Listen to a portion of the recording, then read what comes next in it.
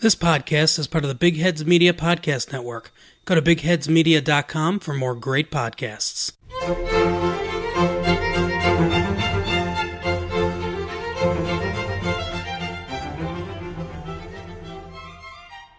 Hello, gentle listeners. We wanted to... Hold on. Something's wrong. Yeah, that's better. Hey, and welcome to this episode of the Dear World Love History Podcast. Where the history is wacky, and so are we. You're hanging out with the outlandish historians, Adrian and Renee. So sit back, relax, maybe take some notes. She's kidding. And enjoy this crazy time travel thing we do. Hey guys, and welcome to this episode of the Dear World Love History Podcast. This is part 2 of our Romanov series, covering the next 10-ish years of Nicholas and Alexandra's reign and family life. Quick note, if you're enjoying our podcast, please leave us a review on iTunes or wherever you listen. We love hearing from our listeners. Speaking of which, make sure you follow us on Twitter at Dear Historians and Instagram at Outlandish Historians. We are also Outlandish Historians on Facebook. And stay tuned for promos at the end of the episode for Wine Mind and Colt's Corner. By the way, have any of you seen The Last Tsars on Netflix? We sure have, and the dramatized stuff was good. We really like the actors. And we thought it was really cool that they used some of Nicholas's diary entries as dialogue, but it's definitely less docu, more drama. So we recommend a watch if you haven't seen it yet, but don't take it at face value. Please, please, please do not take this at face value. There are inaccuracies. I'll just leave it there. And please make sure you are above the age of 18. I'm just saying. All right. Also, if you think of any questions as you listen, reach out to us on social media through email, hello@dearworldlovehistory.com, or you can leave us a voicemail at 267-477-4120. Yes, we do have a voicemail set up now. We'll give you a shout out and answer your questions in our next episode. Now, let's head on back to Imperial Russia, 1896. Okay, so in part 1, we covered Nicholas and Alexandra and all the juicy and depressing things within their background. The mourning period for Alexander III is finally over, and now the young Tsar and Tsaritsa can finally be crowned. So when does this take place? May 1896. Olga is 6 months old at this point, but while Mom and Dad were on their way to Moscow for their coronation, little Olga was left behind. Too much excitement for one little baby, I guess. Plus, how awkward would it be if she started crying in the middle of the ceremony?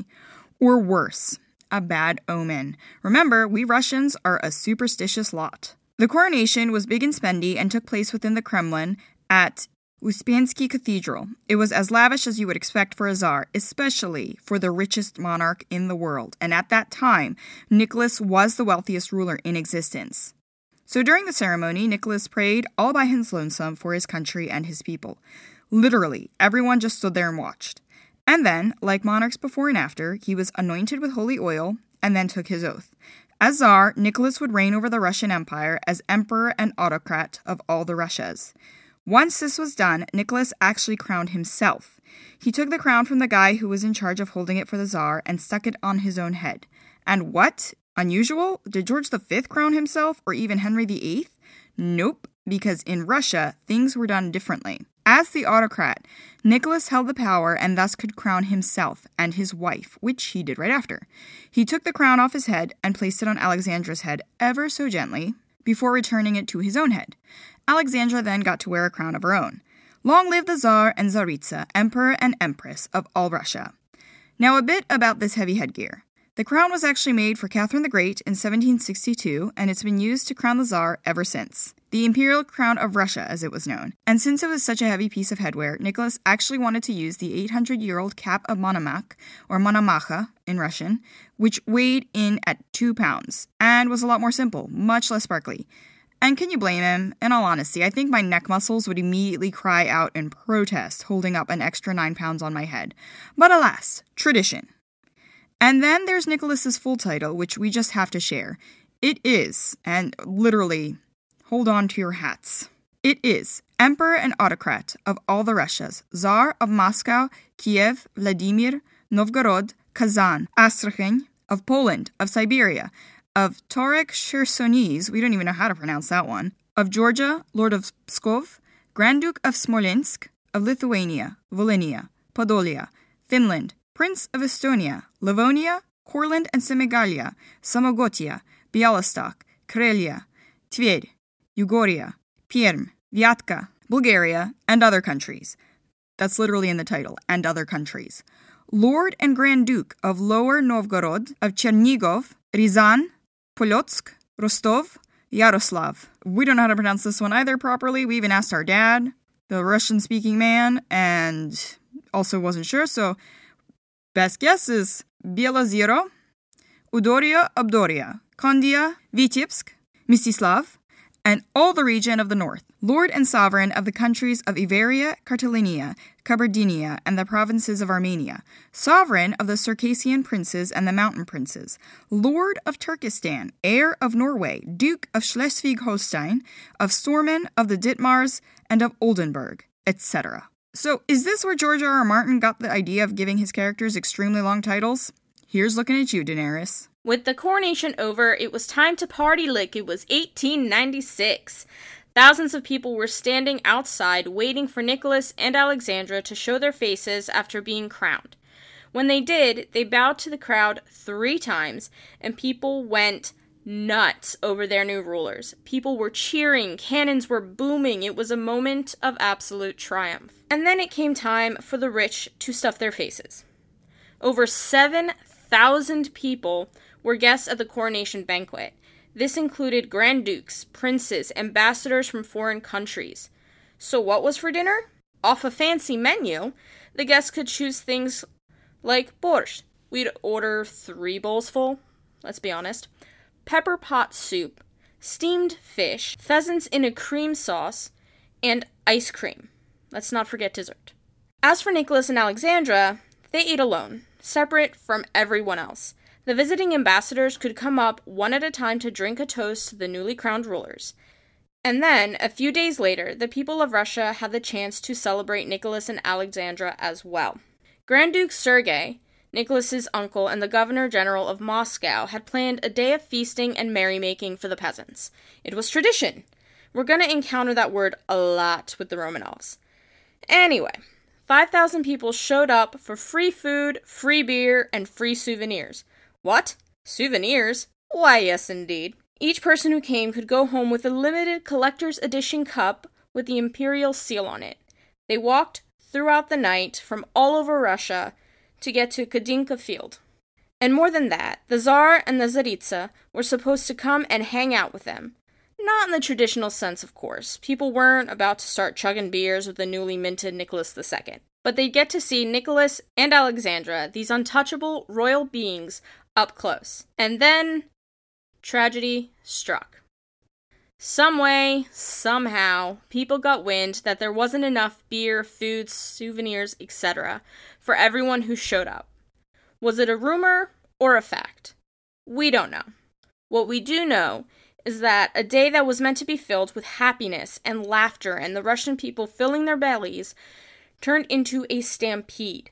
People were pushing, trying to get whatever food and gifts were available. There were planks all over the field, covering ditches. And then these planks started collapsing under the weight of so many bodies. People were falling in, or falling to the ground. Men, women, and children, young and old, were caught beneath frantic feet, trampled to death. By the end of this, about 1,400 people were lost. When Nicholas and Alexandra were told about Kadinka Field, they were horrified. How could they possibly attend a ball the same night this happened, even if it was being thrown for them? They couldn't. Nicholas was ready to send the French ambassador his regrets, which was the right thing to do. But his uncle Sergei wouldn't hear of it. But what? Insult the French ambassador and by extension France? Well, that would just make things so much worse. Sound logical, right? His own Russian people dead or injured, but he couldn't possibly insult the French by skipping a ball. I'm sure they would have understood. But instead, Nicholas and Alexandra made their first huge mistake as rulers. They dressed up, showed up at the ball, and danced a bit. One reporter basically said that they were dancing on top of the dead. And was he wrong? A day late and $1 short, the Tsar and Tsaritsa tried to show their people that they cared. They went to the hospitals. They shelled out money for funerals, with the dead given their own graves instead of being buried in a mass grave, which was apparently the norm when death was on a scale like this. They also made sure the families got 1,000 rubles as compensation. Not only was this all too late, but this happened right after they were crowned. And so, this was all seen as a bad sign. The Tsar would have an unlucky rule. On the other hand, we start seeing the first signs of discontent and revolution. Small, almost unnoticeable to the masses, and especially to high society. To them, this tragedy was the perfect example of how vain and uncaring the imperial family and their court truly were. So, with all of this said and done, Nicholas and Alexandra set off to visit with European rulers in their own countries during the summer. This was always a part of the plan, tragedy or not. This ended with their visit to Denmark, to spend 10 days with Nicholas's grandma and grandpa, King Christian IX and Queen Louise of Denmark.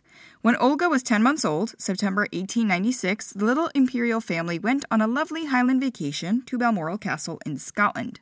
Here, they were able to relax and enjoy family time with each other, and, of course, with Queen Victoria and her children and other grandchildren, which was all really normal as it gets for royals, anyway. And everyone was in love with baby Olga. Victoria loved to spend time with her and play with her, going so far as to watch Alexandra bathe her, one of the many royal family members who apparently found simple pleasure in watching Alexandra the mother wash her baby and enjoy herself while doing it. And this is what happens when you read all your books and don't have a TV. So while Alexandra was having a blast being back in England, Nicholas was not. He was experiencing neuralgia pain, and his face had actually become swollen due to a rotten tooth. And he also spent most of his days away from Alexandra, outside in the cold, rainy weather, all thanks to his Uncle Bertie, the Prince of Wales. And it's at Balmoral where baby Olga learned to walk. Young David, son of the future King George V, and himself the future Edward VIII, was 2 at the time. And boy, did he love spending time with his cousin Olga. She learned to walk by holding on to his hand. Well done, David. Well done.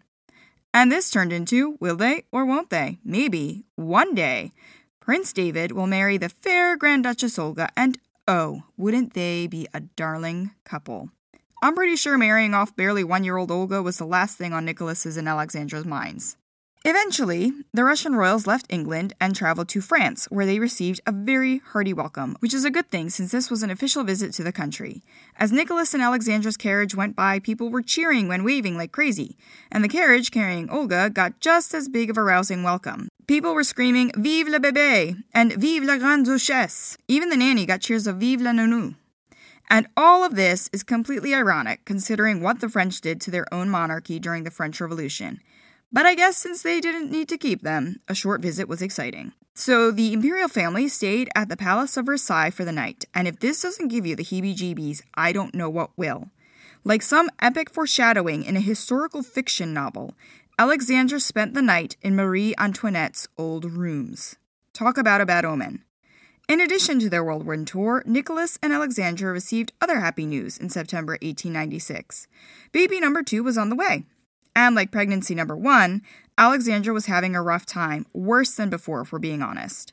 She was eventually bedridden for 7 weeks since her nausea was so bad, and her legs became swollen. A miscarriage had to be prevented. And luckily though, after those 7 weeks, Alexandra could finally get out of bed to go outside. But this had to happen in a wheelchair. Just as it had been when Alexandra was pregnant with Olga, any and all news regarding Alexandra and her condition were kept firmly under wraps. It wasn't until 1897 that it was made public knowledge. Even Nicholas's own family members didn't know until that point. So, good news, right? Another baby, maybe an heir. Well, since the imperial couple didn't let any news circulate regarding the pregnancy until later, it ended up looking really bad for Alexandra. That German woman? Always sick. Why? With what? The Russian people didn't know, but it didn't stop them from wondering about it. With this, Alexandra's reputation took an even bigger nosedive. Came to us behind a coffin. Check. No boy the first time around. Check. Sickly. Check. The woman was bringing nothing but bad luck to Russia and their Tsar. And to make matters even worse for her, Alexandra was being outshined in the baby-making department by other family members, her own and Nicholas's. Princess Irene, her sister, and the wife of Henry of Prussia, had 2 boys to show off at this point. And Nicholas's sister, Ksenia, had a second kid also, this time a boy. Alexandra was getting anxious and worried. One of her main duties was to produce an heir, to secure the line of succession. Remember, in Russia, the heirs could only be boys, and if the Tsar did not have a son, the imperial crown would pass to a male sibling and his sons, or a female sibling's sons. Talk about pressure. Well, a woman could eventually rule if all the boys died, which probably wasn't happening anytime soon. Nope, not unless they were all poisoned. At the same time at the dinner table. Uh-huh. Or all shot dead. At the same time at the dinner table. Dinner tables, they're so convenient for so many reasons. Alright, so towards the end of May 1897, Nicholas and Alexandra headed off to Peterhof Palace in St. Petersburg. And on June 10th, 1897, Grand Duchess Tatiana Nikolaevna came into this world. Another girl, not the long-hoped-for son. Luckily for Alexandra, the labor was a little easier for her this time around. Little Tatiana weighed in at 8 3/4 pounds, and apparently she looked very much like Alexandra. Another girl? People were upset by this. 2 kids in, and still no boy. As if either one of them had any control over the child's gender. Even Alexandra was. Not upset really, but put off is probably the best way to put it. She loved her second daughter, but now she really had to bring a boy into this world. The only person who seemed thrilled by Tatiana's arrival was Nicholas himself. Another girl to love and nurture? Sounds good. In his diary, he wrote, "The second bright day in our life. The Lord blessed us with a daughter, Tatiana." Although, Grand Duchess Ksenia also thought Tatiana was a lovely little baby. So maybe 2 people were happy about this. And God, what a horrible way to talk about babies being born. An event that should always be a happy day, a beautiful new life, was like a business transaction in royal courts. Girl? Do better next time. Boy? High five, lady. Now, with 2 babies in the nursery, Alexandra's life became even more focused on her family rather than her public duties and appearances as the Empress of all Russia, which so did not help matters at all. Most evenings were spent in Alexandra's favorite room, her lilac sitting room. There were books for her to read, but there were also toys for the little girls to play with. Now, no one can say that Nicholas and Alexandra weren't trying, because by the fall of 1898, Alexandra was sporting a new accessory. Baby number 3. And yet again, Alexandra was both anxious about giving Russia an heir and suffering through the pregnancy. Alexandra had to spend most of her pregnancy in bed, and if she wanted to go out and about, someone had to push her around in a bath chair. On February 2nd, 1899, the new nanny joined the payroll. Margarita Eger. Or it might be Eger. We're really not sure, so we're really sorry in advance. And she was an Irishwoman. Now, there was someone else to help Alexandra out with the girls, and someone who would help when all 3 children were in the nursery, especially since Alexandra's pregnancy was so debilitating for her. Then, on May 9th, the imperial family again moved on over to Peterhof Palace to await the birth of the 3rd baby. Fingers crossed, this one was a boy. On June 26, 1899, little Maria Nikolaevna was born, weighing in at 10 pounds. This little girl, or not-so-little girl, was named for her grandmother, Maria Fyodorovna. It's at this point that both Nicholas and Alexandra start wondering, what the fuck is going on? Both from large families with more than one son, and still no son for them. And to make it even worse, being pregnant wasn't getting any easier for Alexandra. How many more pregnancies did she have in her? Nicholas came to the conclusion that this was God's will, okay? God wanted them to have 3 daughters. There, it's all settled. A 3rd girl is a blessing. Good for Nicholas, even worse for the Russian people. Another girl? What is wrong with this German woman? Why can't she have a boy already? Interestingly, media outside of Russia were reporting on the 3 little royals with gusto. They're adorable, precocious, pretty, happy little girls. But in the Russian court, things were viewed differently, as in, why the fuck was Alexandra so attached to her kids? Is she the Tsaritsa, or is she only a mother? She spent a lot of time with her daughters, and when she was looking at court documents, The girls were always around, sitting in her lap, being rocked to sleep, natural things that a mother would want to do. I get it, she's not being the empress they want her to be, but at least there was some A-plus parenting going on, which is more than can be said for other nobles and royals of Europe. The true downside, though, not the personal disapproval people had because of their own expectations regarding how the Tsaritsa should or shouldn't act, was that by spending so much time with her babies and Nicholas, Alexandra pulled away from the court more and more. And it's this, really, that was the driving force behind the court gossip and dislike of her. As the empress of all the Russias, Alexandra had to be seen, to go out and about, actually be at court. But since that's exactly what Alexandra hated, she did it less and less. The only public thing she truly loved was her charities, just as her mother, Princess Alice of England, had instilled in her. Some of her works included setting up workhouses the poor could go to and making sure midwives were available in the country. She was very concerned and worried about maternal and infant mortality rates. So she wanted to make sure more women and children survived the grueling ordeal of childbirth in the late 19th century. Up until this point, Nicholas's brother, the Grand Duke George, or Georgi, was his heir. So if the imperial couple wasn't blessed with a boy, then George would become the Tsar when Nicholas passed.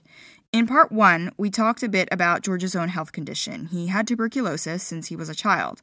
Well, in August 1899, very sadly, Grand Duke George passed away. At this point, he was the Tsarevich. As a result, the next in line to be Tsar was Grand Duke Mikhail, or Michael, Nicholas's youngest brother. And now everyone is starting to panic a little. Holy crap, one Romanov brother dead, only one left, and still no bouncing baby boy for the Tsar. Nicholas was still hoping that he and Alexandra would have a boy, so the title of Tsarevich at this point was left vacant, waiting for a son to be born.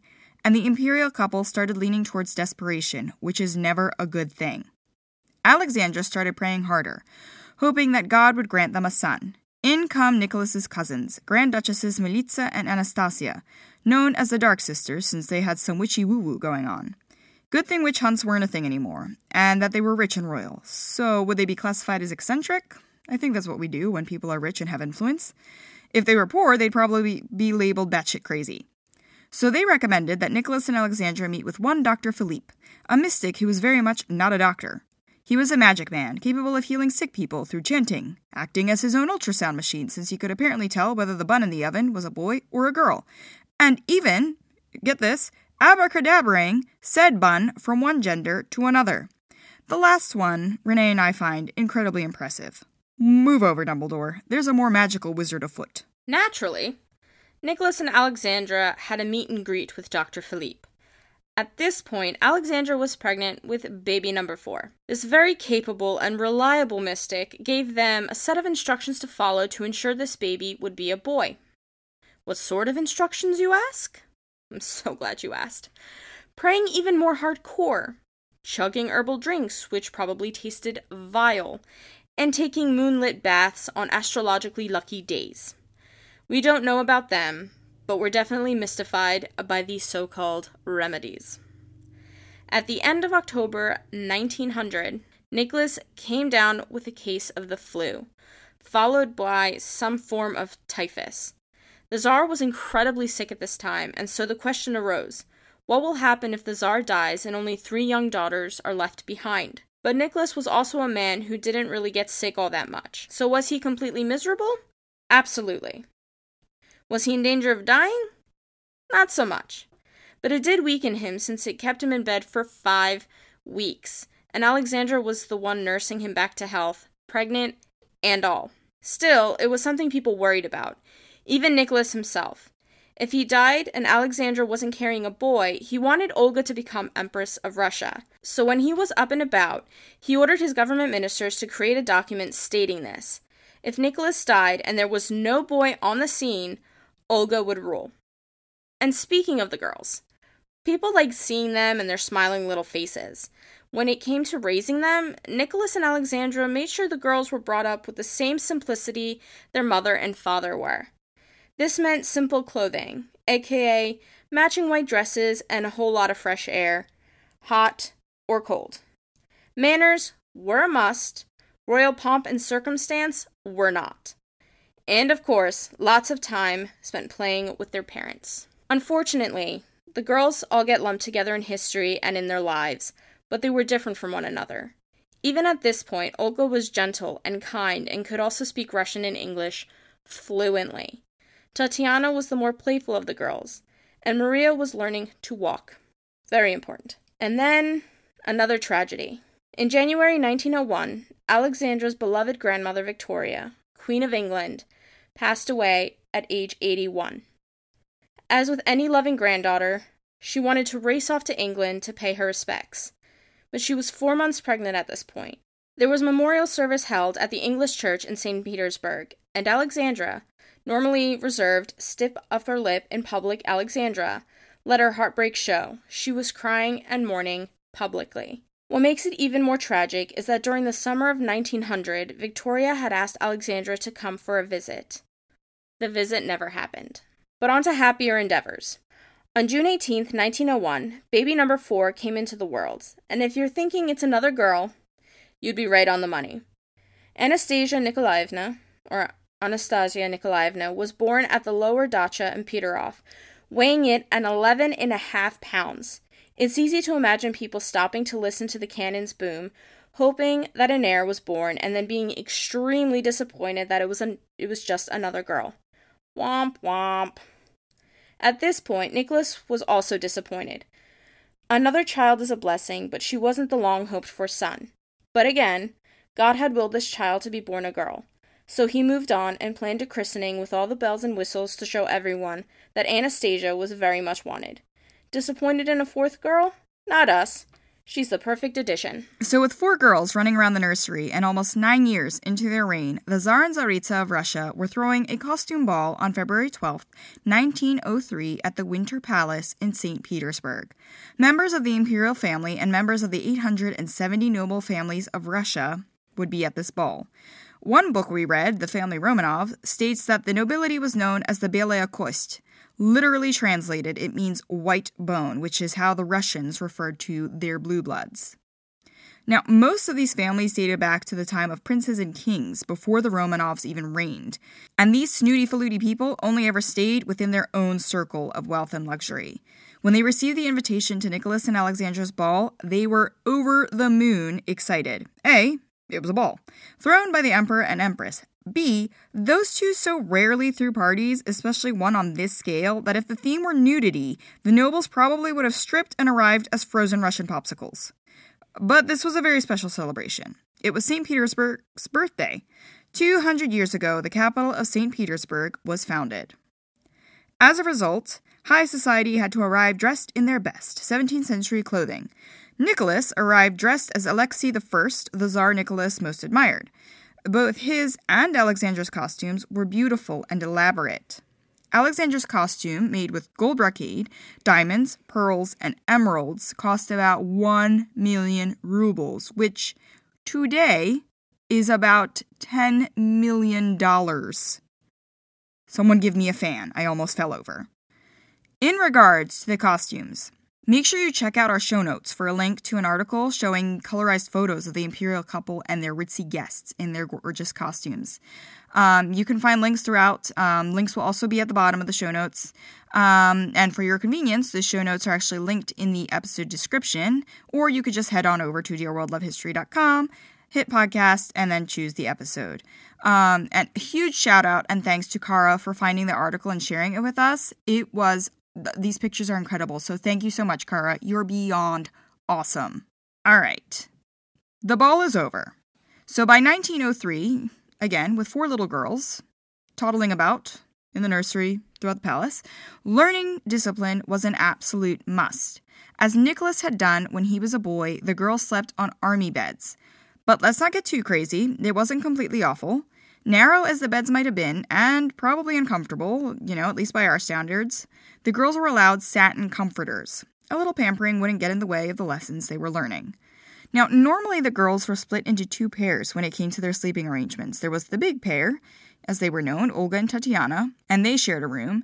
Then there was also the little pair, which was Maria and Anastasia, who shared a room with each other. However, there's some fun to be had. Around Christmas time, things were a little different. There were several trees set up throughout the family's living quarters, and one of those trees was actually in the girls' playroom. So at night, the girls would drag their cots into the room and fall asleep together looking up at the tree. Now, if you're thinking the army cots were the worst of it, think again. 2 words. Cold baths. At least in the morning. Sucked either way, but all right. It's probably not as bad during the summer, since it was warmer, but think about the winter. That must have been awful. Don't fret, though. The girls did get to bathe in warm water at night. Fashion, though, that was an entirely different animal. There was no way Alexandra was going to skimp on what the girls were wearing. Only the best for her girls, which meant beautiful white dresses and blue ribbons for their hair. Alexandra had a habit of dressing them in matching outfits. And we have a question. What is that? Is it a Russian thing? Renee and I aren't twins, but our mom used to dress us in matching outfits when we were younger. Yes, we have pictures. No, we won't share them. No matter how you try to convince us, it's not happening. In any language that you ask. No. Well, probably not, but no.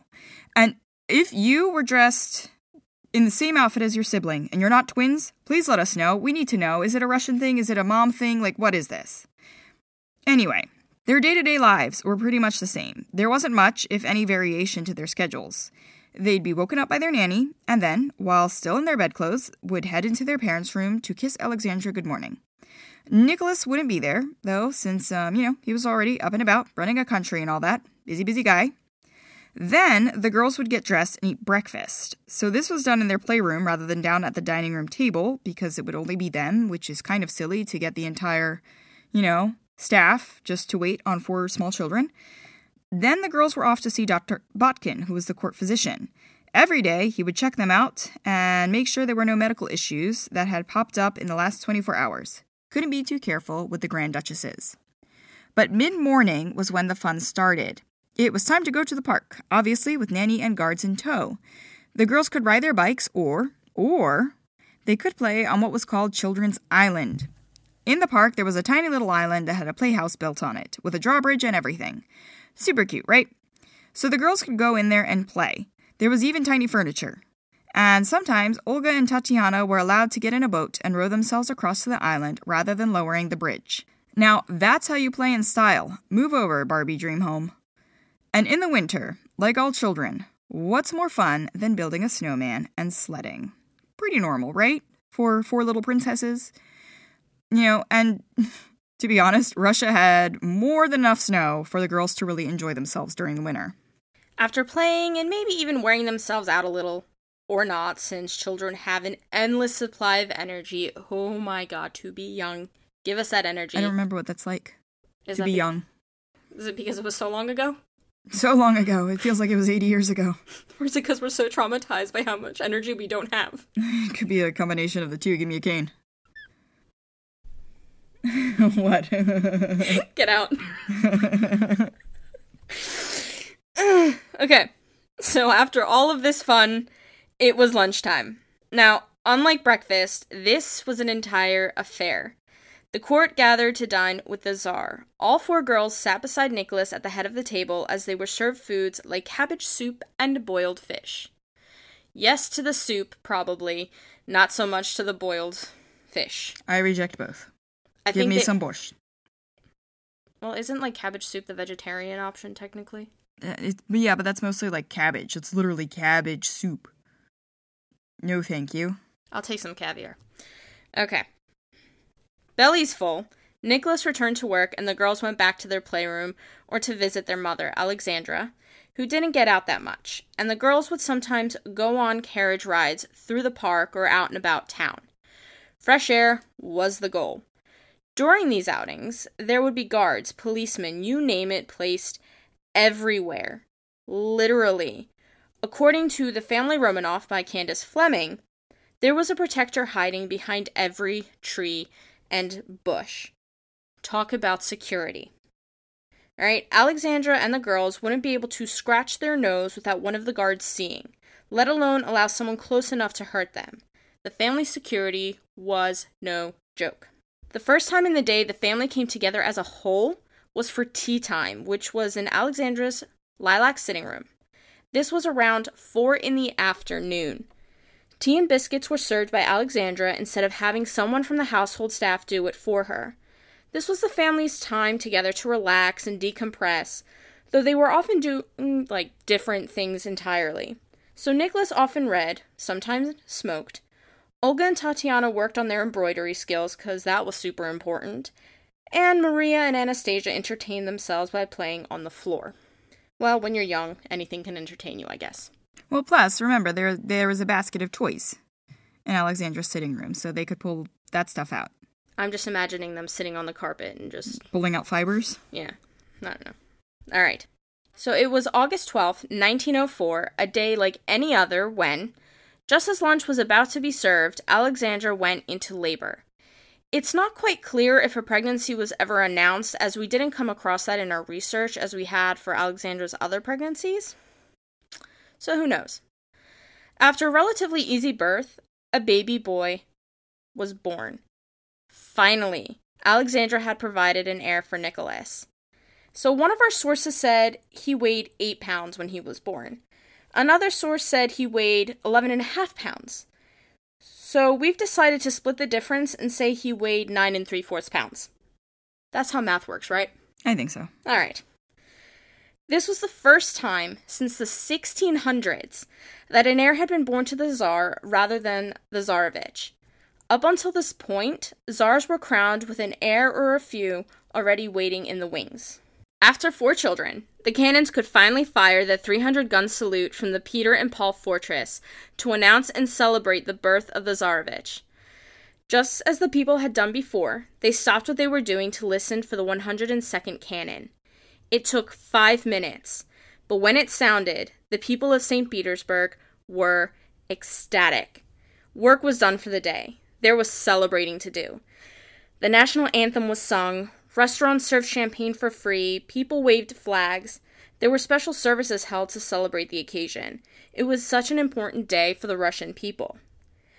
To add to the mix of excitement, Nicholas was so happy to have a son that he actually made some political changes to the way his country was run. He completely threw out the idea of beatings as a punishment for the peasants and those serving in the armed forces. Obviously, these weren't beatings for fun, but beatings given as punishment for some kind of infraction. Fines were also kicked out for a ton of crimes. He created a scholarship for the military and naval branches. And, as he had done when Olga was born, he granted pardons to prisoners, but not the murderers, of course. That would have been a recipe for disaster. So, what was this beautiful blonde-haired, blue-eyed boy named? He was named Alexei Nikolaevich, after the Romanov Tsar Alexei I, who ruled from 1645 to 1676. Alexei I was the second Tsar in the Romanov dynasty, and he was the proud, one would hope, papa of none other than Peter the Great. Alexei's full title was His Imperial Highness Alexei Nikolaevich, Sovereign Tsarevich, Grand Duke of Russia, and he was perfect from his head to his toes. 12 days after his birth, Alexei was christened at Peterhof Chapel, the same chapel all the girls had been baptized in. Princess Maria Golitsina was the lucky lady in charge of carrying Alexei for the occasion. Now, this sweet woman, who was already up there in age, was super worried she was going to drop the Tsarevich, so someone got super crafty and made a sling for her to help her carry Alexei without issue. She was also wearing non-slip shoes. Very practical. Nicholas even waited outside the chapel, since he couldn't be inside during the christening. Remember, tradition! He worried the whole time that someone would drop his son. And considering Maria's age, as well as Father Yanishev's, can't much blame him. I'd be worried too. Almost the entire family was in attendance, including the 87-year-old King Christian IX of Denmark, Alexei's great-grandfather, who in their right mind would want to miss this christening, or a chance to visit the imperial family at home afterwards. Crazy people, that's who. This was a happy event. And to make things even happier, Olga was actually one of Alexei's godmothers. Fitting, considering she was his eldest sister. Unfortunately, we're going to have to interrupt this happy moment to bring some awful news. This is where we have some differing accounts. Most of our research says that after 6 weeks of joy, love, and merriment, Alexei started bleeding from his belly button. However, Helen Rappaport, author of the Romanov Sisters, mentions that the bleeding from his belly button actually started the moment they severed the umbilical cord when he was born. It took 2 days to stop the bleeding in both instances.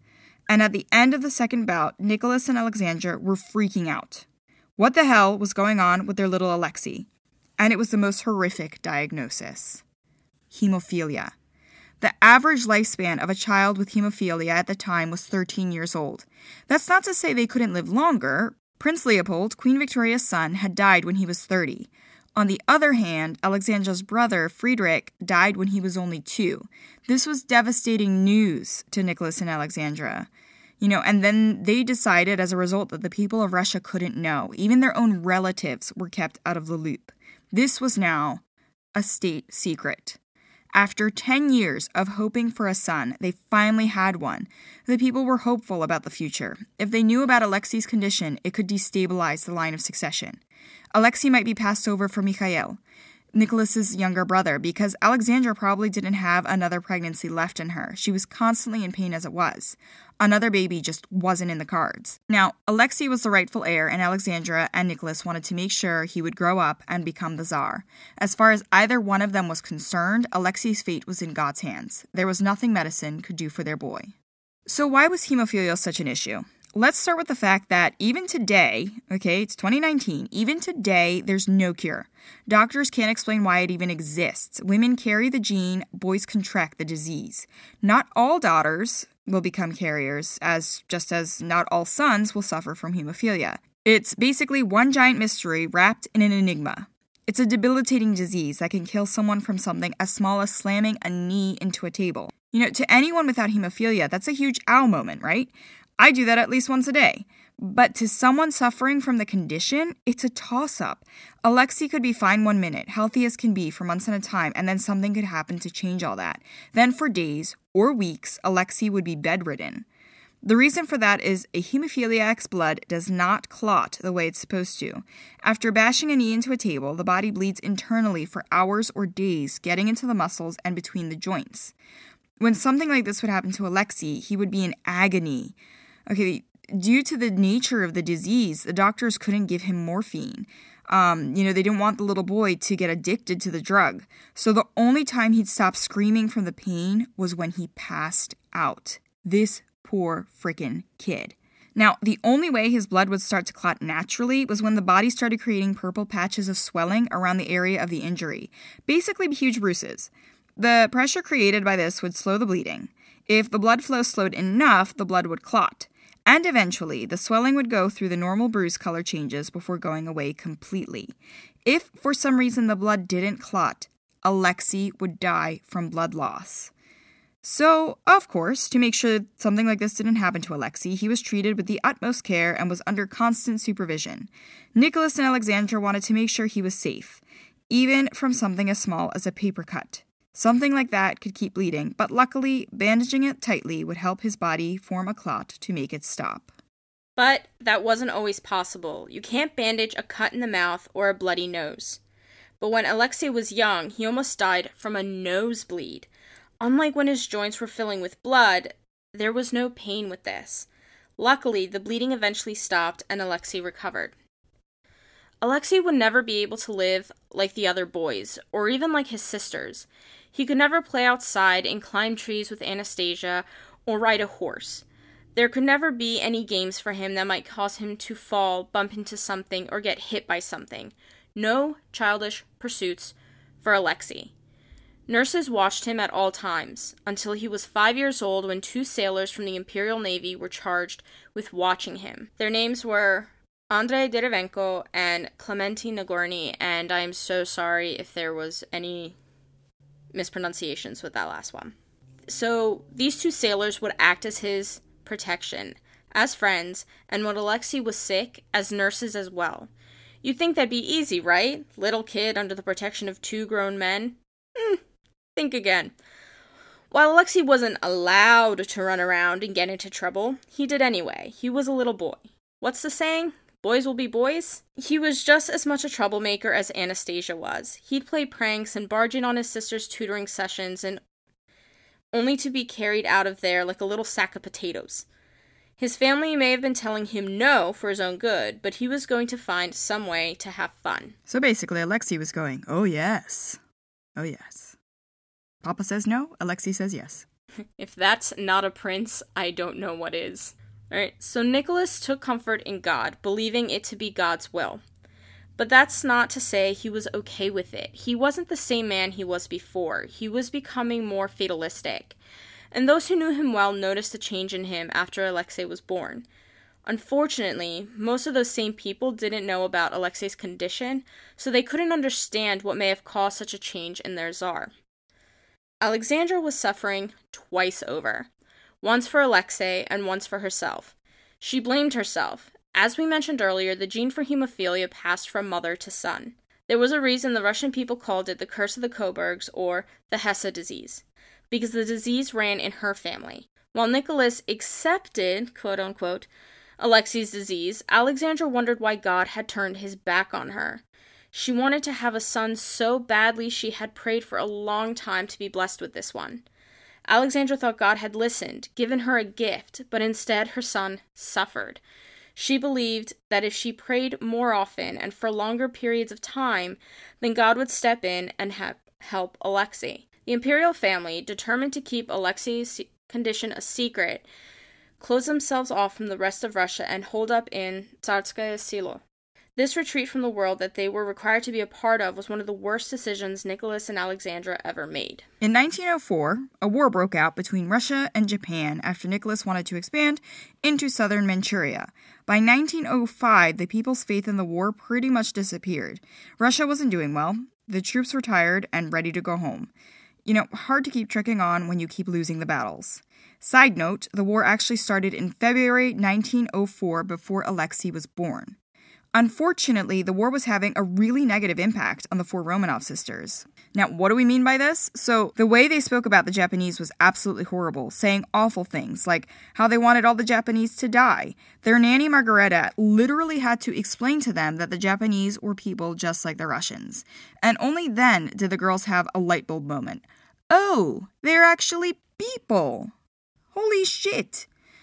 This is due to Nicholas's own anti-Japan feelings after, as we mentioned in part 1, where a samurai came at him and almost took off his head with a sword. And also, the Russian court was quite xenophobic.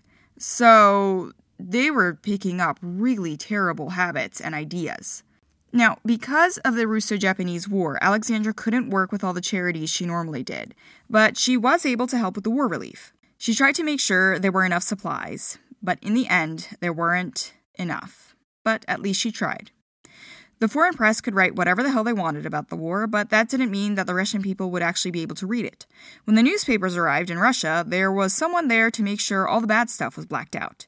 Couldn't have the people reading such awful things. I wonder if it looked like a redacted CIA file. Too bad, didn't matter. As we mentioned already, the people weren't even a little bit happy. Not with the war, and most definitely not with the Tsar. He was not winning this war that he had dragged them into. On January 6, 1905, Nicholas was present for the Blessing of the Waters, which was a nifty little ritual that involved flagons with dragons, actually, just a flagon, holy water, dipping crosses into said water, and gun salutes to bring the Christmas season to a close. During this event, when the gun salutes went off, some badness ensued. Normally, the gun salute would mean firing blanks. However, on that day, 3 of the shots were very much not blanks. So one of the shots broke through a window leading to the Nicholas Hall at the Winter Palace.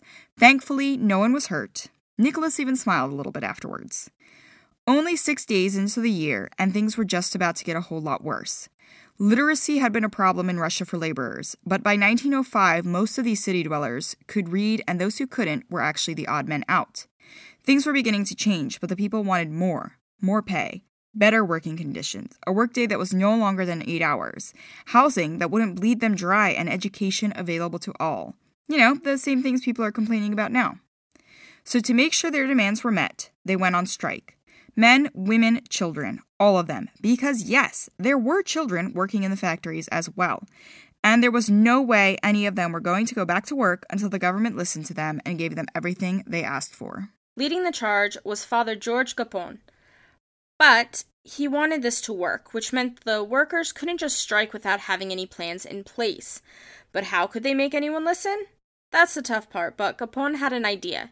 He wanted to go directly to the Tsar. It had to work, right? I mean, the Tsar was the Batryshka, the father of the Russian people. According to Candace Fleming in The Family Romanov, he lived so close to heaven he didn't know about the people suffering on earth. But once he knew their problems, Nicholas could take care of them. That was the belief. On January 21st, Gapon had himself a little talk with some of the members of the government. He wanted to make sure that Nicholas was there to receive them at the Winter Palace at 2 p.m. the next day. Unfortunately, Nicholas and his family were already at Tsarskoye Selo, and his government was not going to be telling him about this march on the palace. There would be no one there to greet the marchers unless you counted a full contingent of soldiers, meaning 12,000 men, with loaded rifles, aimed at the marchers. Nicholas had ordered the soldiers to stand outside the Winter Palace gates once he heard about the march. And this is where things get super ugly. Because obviously, with that many trigger-happy men at the ready, there was no way it was going to end well. On Sunday, January 22nd, 1905, with Gapon in the front, the workers, all 120,000 of them, gathered together on the streets and made their way to the Winter Palace. The marchers had split into a couple groups, taking different paths that would let them meet at their final destination.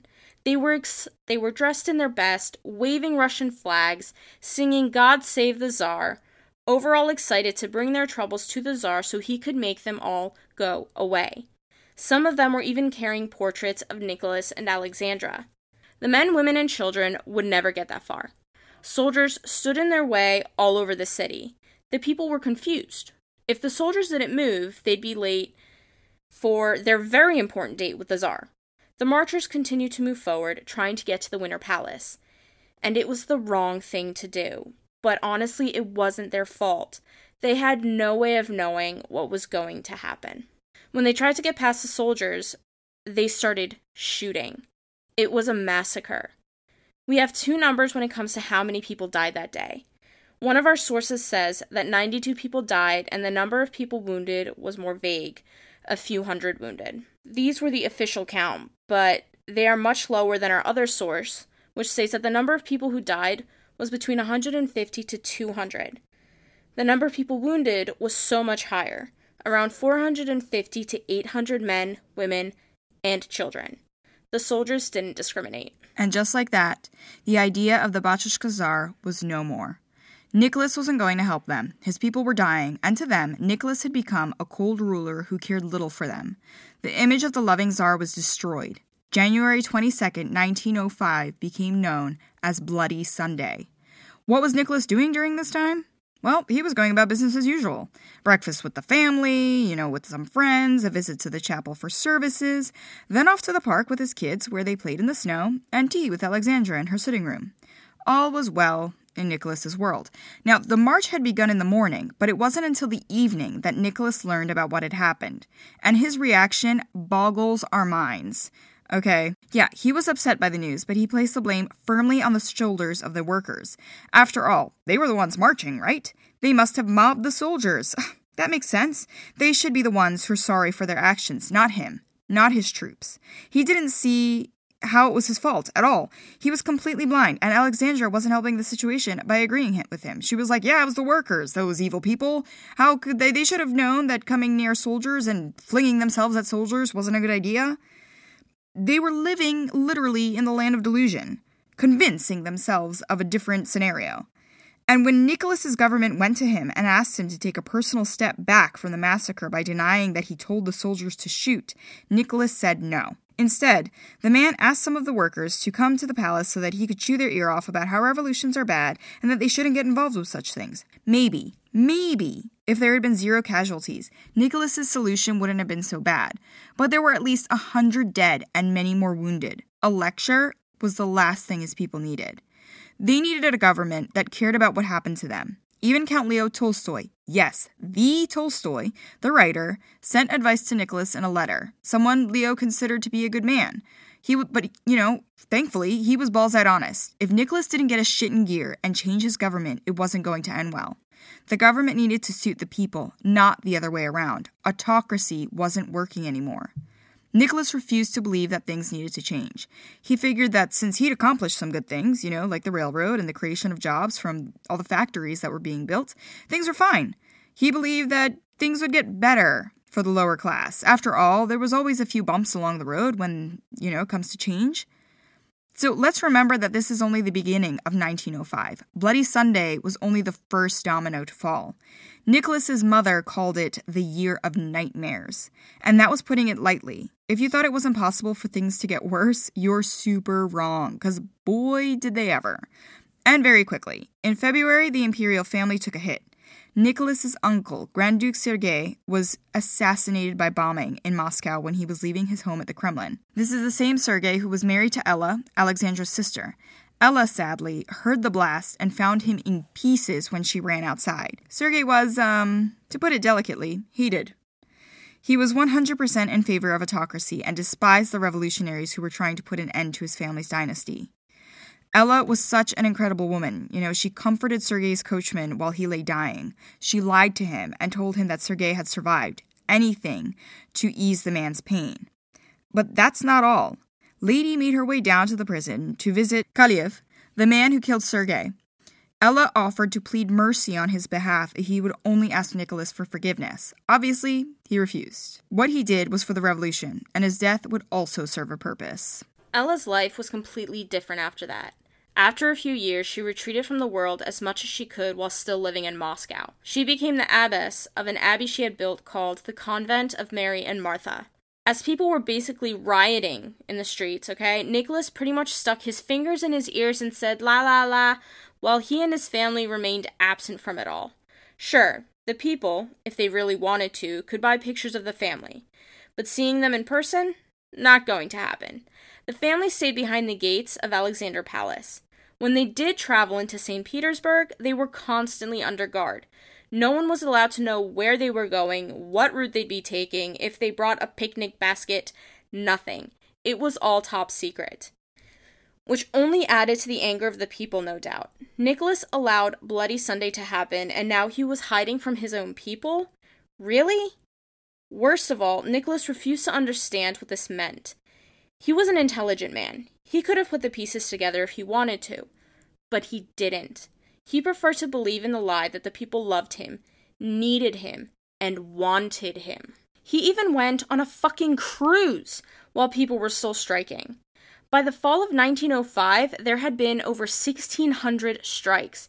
If that's not telling Nicholas the people are pissed off, then I don't know what would. But by all means, please, lounge on your boat and play in the water while your people are suffering. Sounds good to us. But the people kept striking.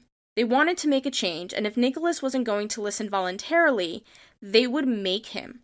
In October, one by one, workers in different professions walked off their jobs.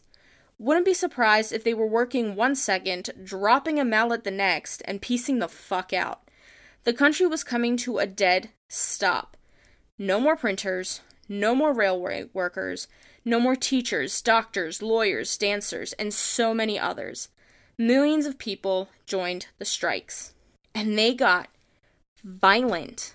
Any business owner that didn't join the marches risked having their business ruined. When the troops fired their weapons on Bloody Sunday on innocent people, it was Nicholas who drew first blood. Now it was the people's turn. They would make sure the cities couldn't operate until they got what they wanted. And what did they want? A Duma. Why did they want it? So they could elect people into government that would give them a voice. When did they want it? Fucking immediately. The idea of the Duma came from the St. Petersburg Soviet, which was an organization that appeared out of thin air in the beginning of 1905. One day it didn't exist, the next it did.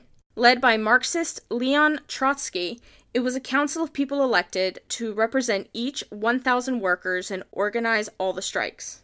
St. Petersburg Soviet preached peace and order, but we don't know how they define those words because things took a turn at one point when the Soviet claimed they would destroy the factories that remained open and working.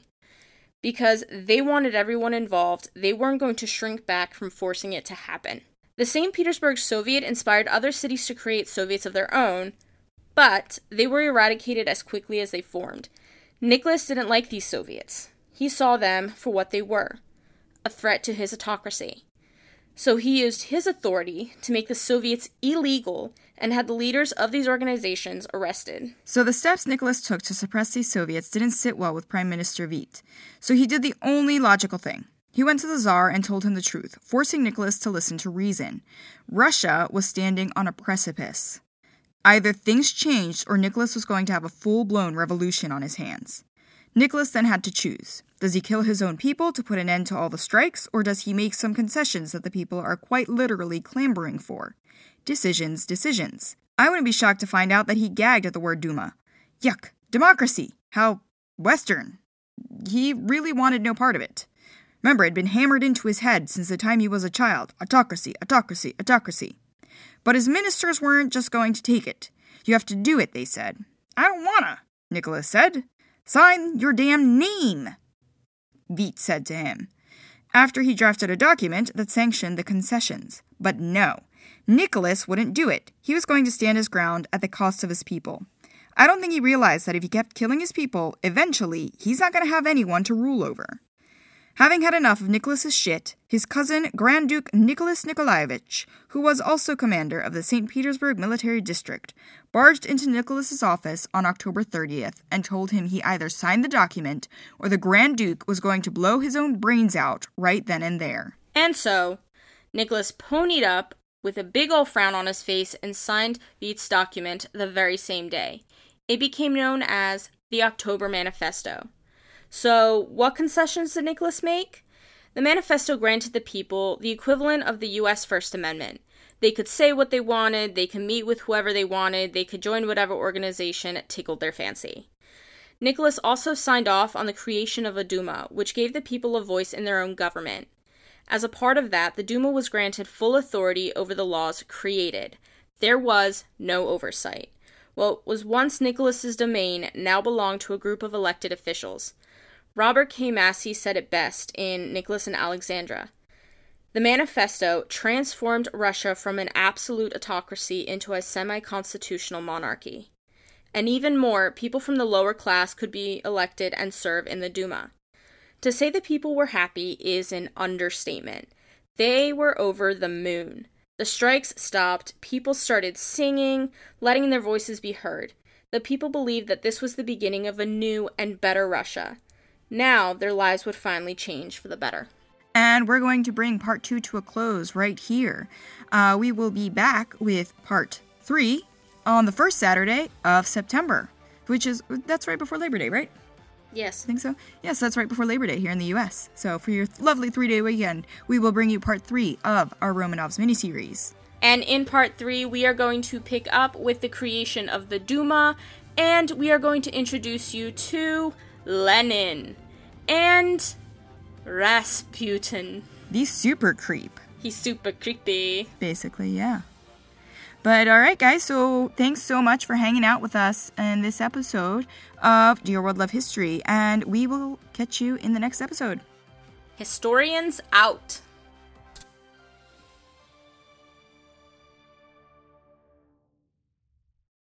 Hi, I'm Heather. And I'm Rhonda. And we're two wine-loving, psych-nerd, long-distance friends who host the podcast Wine Mind, where each episode we break down a psychology topic while getting buzzed on a bottle of wine.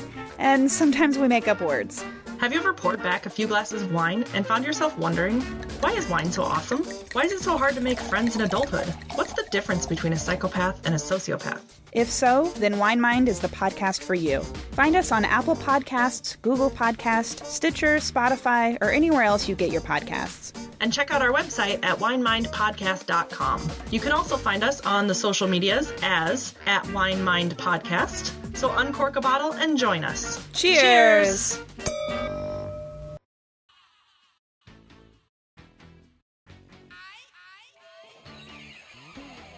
Are you a tackle football fan? Kick off your day with an episode of Colts Corner. A group of passionate Colts fans discuss the latest news around Indianapolis Colts football. You don't want to miss us. Follow us on Facebook, Colts Corner 1, and on Twitter @Colts_Corner 1 and all major podcast platforms. That includes Apple Podcasts, Stitcher, and Spotify.